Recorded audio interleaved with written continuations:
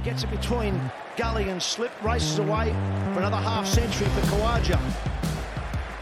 Yeah, that's a terrific piece of fielding, but it also brings up David Warner's 50. The second time in the series he's gone past the half century. Welcome to the Unplayable podcast, brought to you by Qantas, the spirit of Australia. And I know that I arrived at the ground today thinking this was going to be the last day of the series, but it's not the case. We're going to be coming back for day 5, the 25th day of the Ashes series, with Australia in with a shot. They had a good day with the bat after finishing off the England innings pretty quickly. And now we've got plenty to talk about ahead of day 5 of the 2023 Ashes series. Josh Onafinger is my name, joined by Louis Cameron, and it was another one of those days where it just kept us guessing, Lou. Look, let's be honest, it's a long time on the road for us. We wanted the final day today to be today, but people back home, they didn't want that. They want to get on their couch Monday night, back in Australia, get a glass of wine, cup of tea, whatever it is, and watch Australia try and chase down a record total here at the Oval. It would be fitting. It's almost like they've scripted this end to an amazing series. Imagine if Australia could pull it off tomorrow or tonight if you're listening Australian time, in the morning Australian time. It'd be incredible.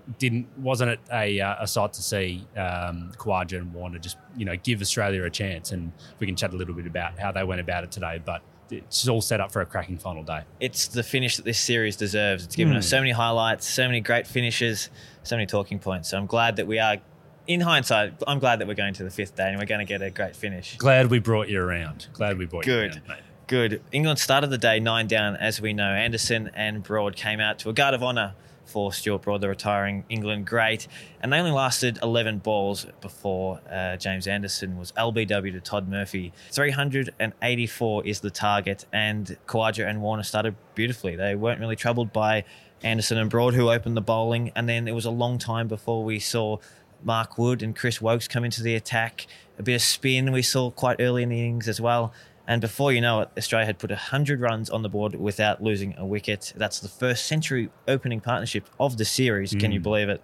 And it's great signs for Australia. When the rain came midway through the second session, they are none for 135, which is where they're going to resume tomorrow because the entire last session was washed out. It means that they need 249 to win tomorrow. With 10 wickets in hand, they can basically start fresh and say that all of a sudden what was an outlandish chase is now sort of gettable. And underneath that magical mark of 263, which is the highest score ever chased down in the final innings of a test at the Oval, which is very low considering, teams often rattle down more big-ish totals, given how different some of the wickets are. So 249 is less than 263.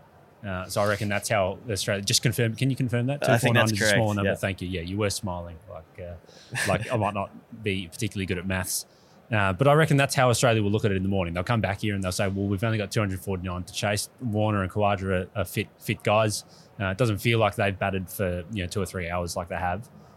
So it's all kind of in front of them.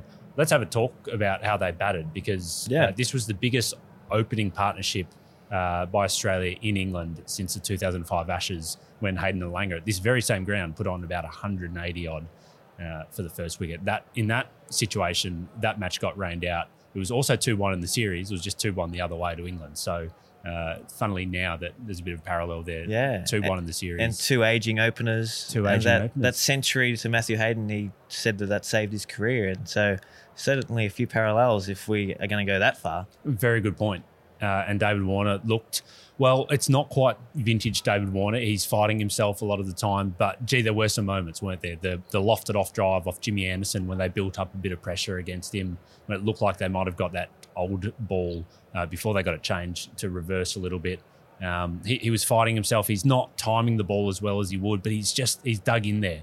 And you've got to admire that about him. And this is why they picked him on this tour. There was the option to go for a Marcus Harris or a Matthew Renshaw or even a Cameron Bancroft or rejig the order for this test and get Cameron Green in there and maybe Head or Marsh to open. They didn't do that. They've stuck with him through thick and thin and they just got to really hope that it might pay off tomorrow morning. 99 balls he's faced for his 58. That's his longest innings since that double century at Boxing Day a little over 6 months ago.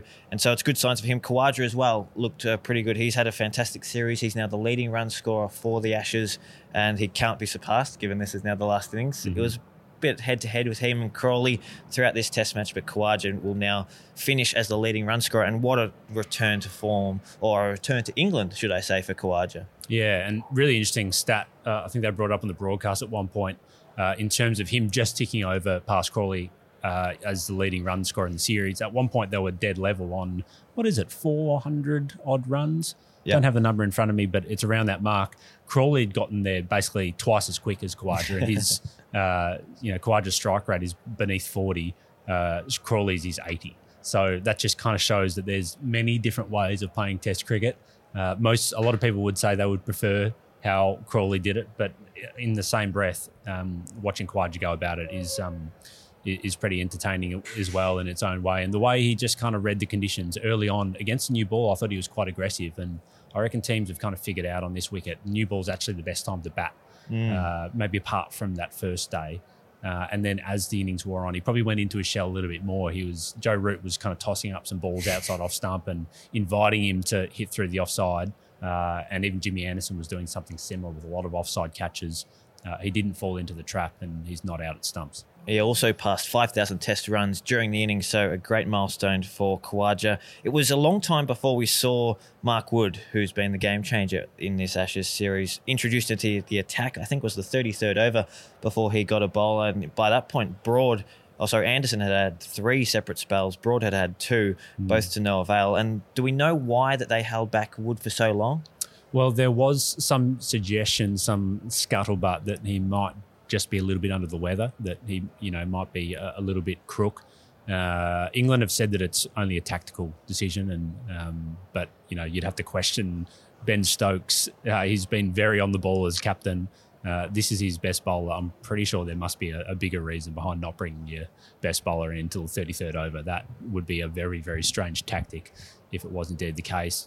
There was some talk when he hadn't been brought on by, say, the 20th over, that they were waiting for a bit of reverse swing and thought they might be able to get it and make him more potent that way. But that doesn't really add up either, because he's been beautiful with the newer ball too. He hasn't been taking the brand new ball, but he has been shifting it. So one to watch, I reckon. And if they can't get much out of him, or if his pace is down because he's not quite right for whatever reason, that will really open the doors for Australia, because he's the number one guy who they're not, I was going to say the one guy they're afraid of. They're not afraid of him, but he's been very, very effective since his introduction in this series. England bowled 24 overs before the lunch break, and Wood didn't feature, so I found that a little surprising that he didn't get a burst in at the Aussies before the break. When he did come on to bowl, though, he hit Usman Khawaja on the head. Yep. That caused a couple of minutes of delay, and while Khawaja got checked out, and they got a change of ball, which I guess the umpires decided that the impact of leather on helmet had damaged the ball enough. Knocked it out of shape. Yeah. So it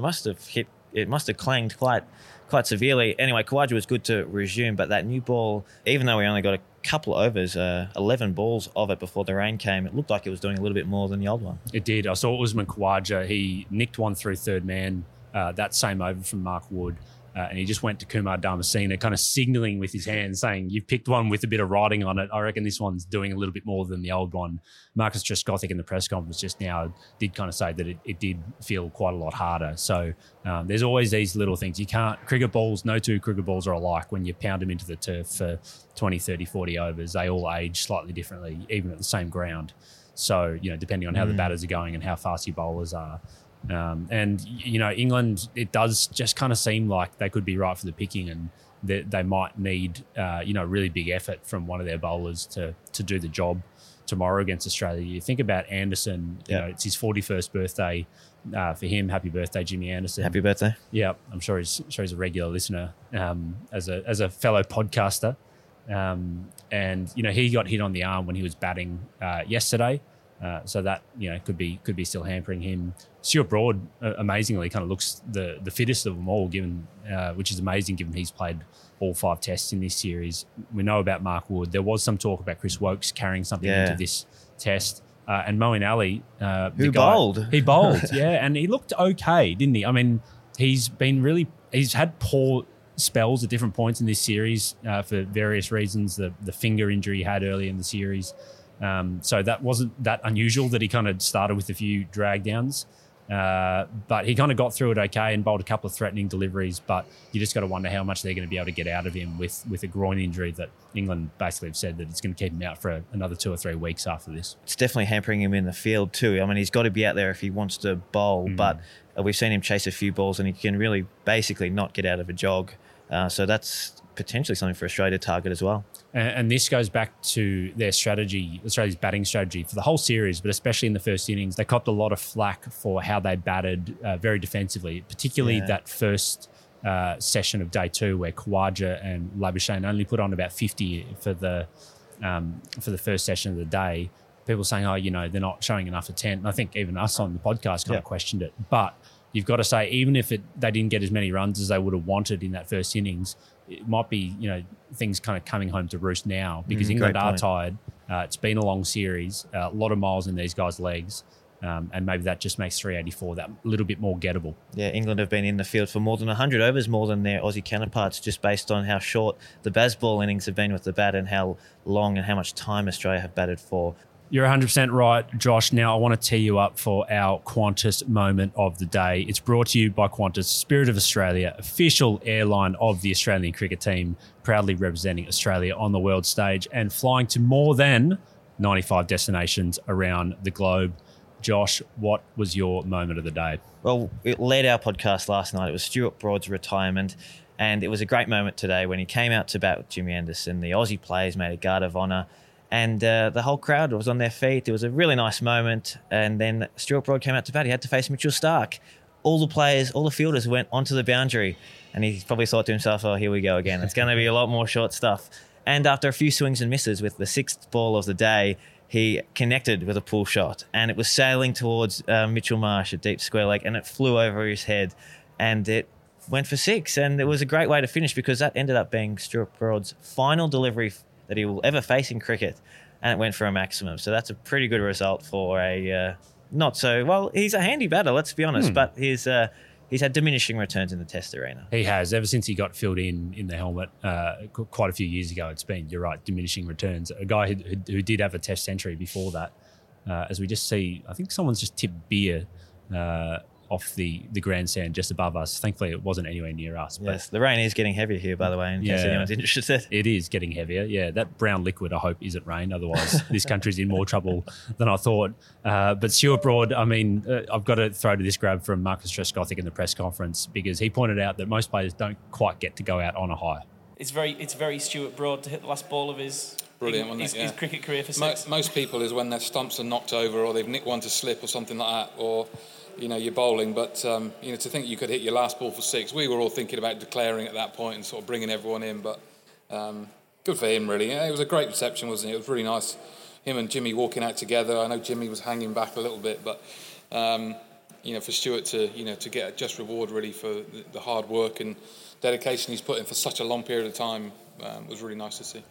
So it's all set up for a fantastic finish to the 5th and final Ashes Test here. Australia need 249 runs to win tomorrow. David Warner will be 58 not out. Usman Khawaja 69 not out when they resume. 10 wickets in hand. England bowlers looking a little tired, and hopefully the forecast looking clear. So we've got a great day of cricket coming up for you all at home. This has been the Unplayable Podcast, brought to you by Qantas, the Spirit of Australia.